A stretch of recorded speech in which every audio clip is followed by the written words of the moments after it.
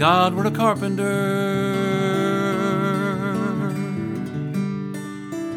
and you were a rich man,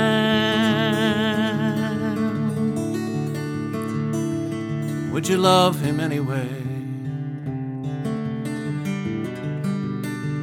Would you give him your hand?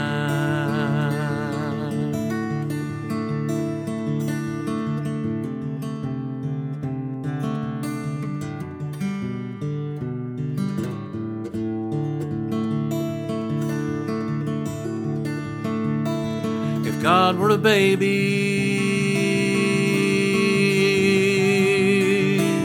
and you were a wise man, would you worship him anyway? Would you bow before him?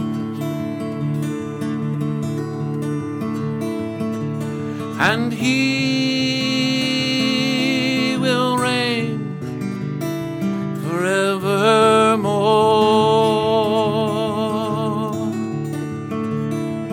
Every knee will bow down before him.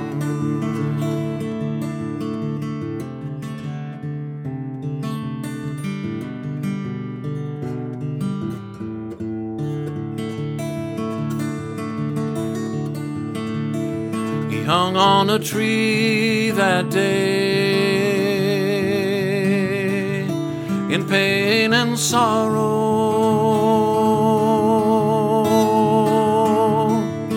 He prayed for me that day,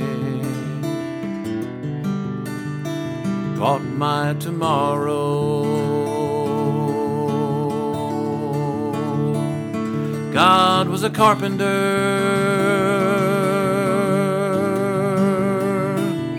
he was a baby,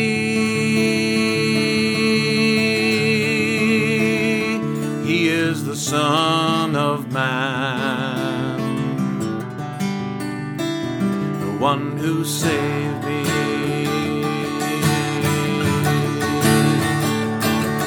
And he will reign forevermore.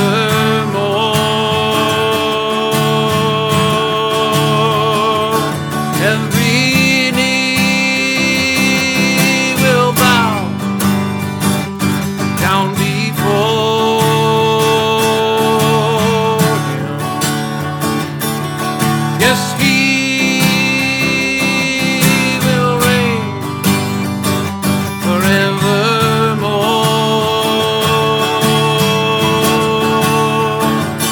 Every knee will bow down before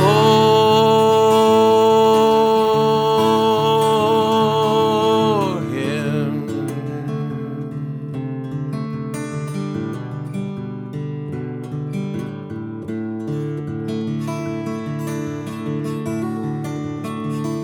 I hung on a tree that day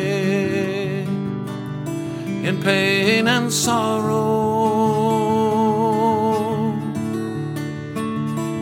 and I prayed for you that day, bought your tomorrow.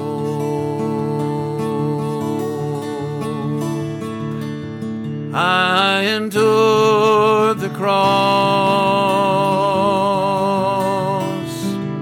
despising the shame, for the joy set before me.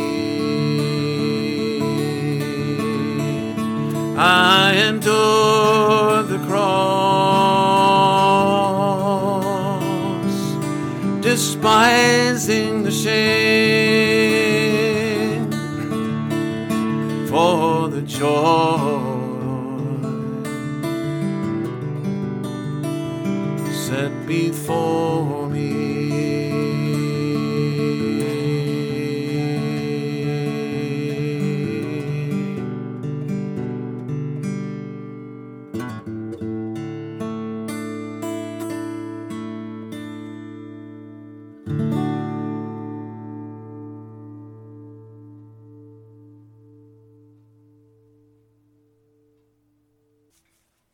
I am God Almighty.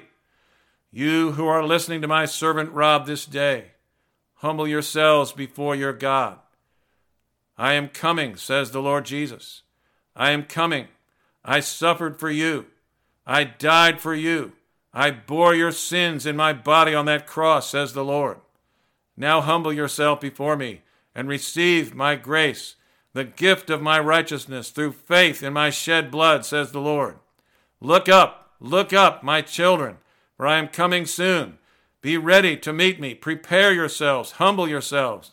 Turn from every wicked way and turn to me with all your heart, and I will receive you unto myself when I come, says the Lord. Greetings in the name of Jesus. This is Rob Haymes. This is 15 Minutes with Jesus. Today, we're talking about the Carpenter's song.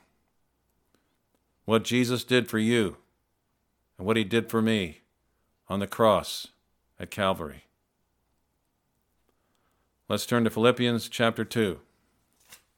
The song you just heard, the Carpenter's song, is really based on this scripture. Philippians chapter 2, verse 5. Let this mind be in you, which was also in Christ Jesus, who being in the form of God, did not consider it robbery to be equal with God, but made himself of no reputation, taking the form of a bondservant. He became a carpenter. He did not become a governor. He did not become a CEO of a corporation. He did not become a famous man. He made himself of no reputation. Of course, he was famous later when his ministry got going. But before that, he was just a carpenter. He made himself of no reputation, taking the form of a bondservant, and coming in the likeness of men.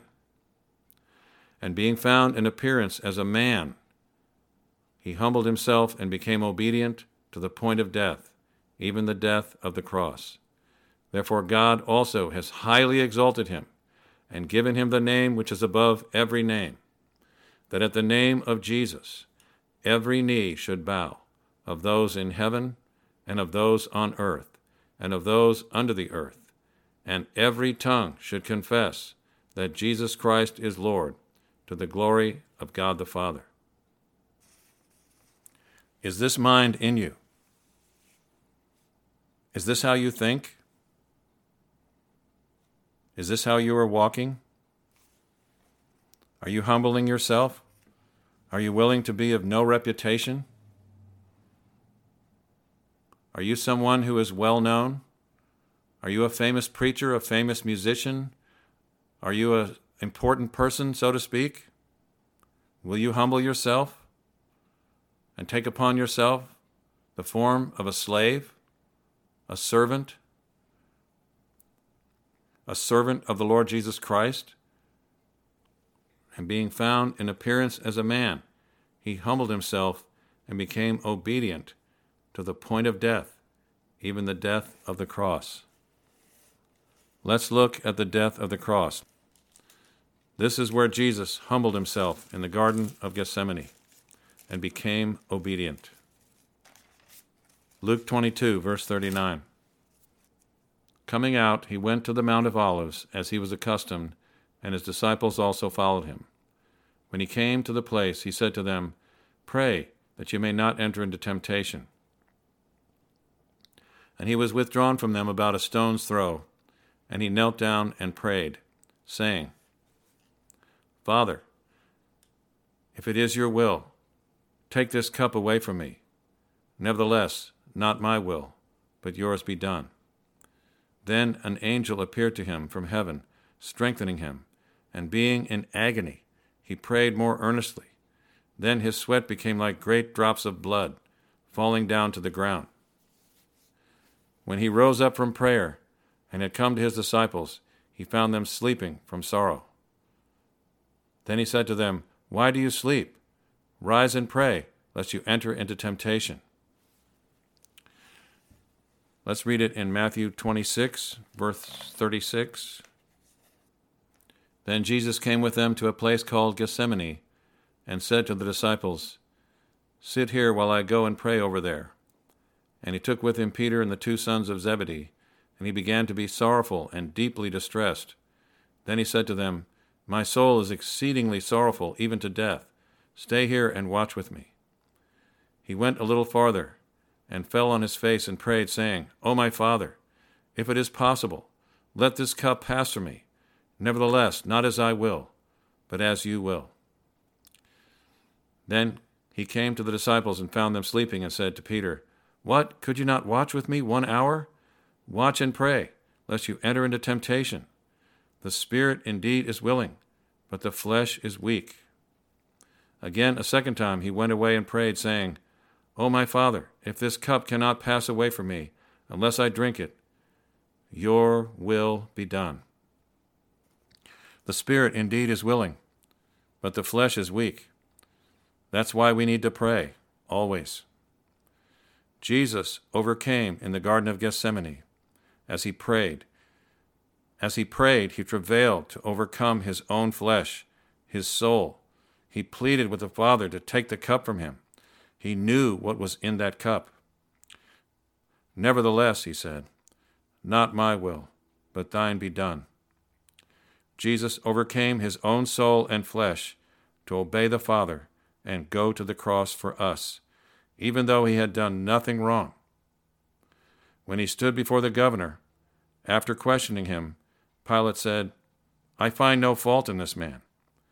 Then when the Pharisees and the people cried out, Crucify him, crucify him, Pilate said, Why? What evil has he done?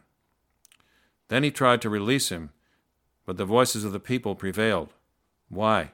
Because it was the will of the Father for Jesus to drink that cup, because he loved us that much.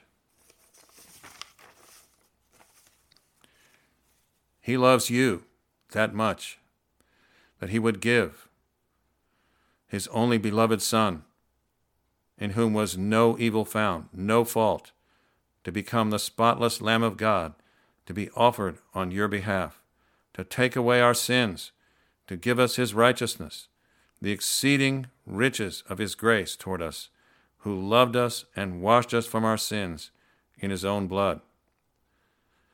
This is not a religious story. This happened that day on the cross at Calvary.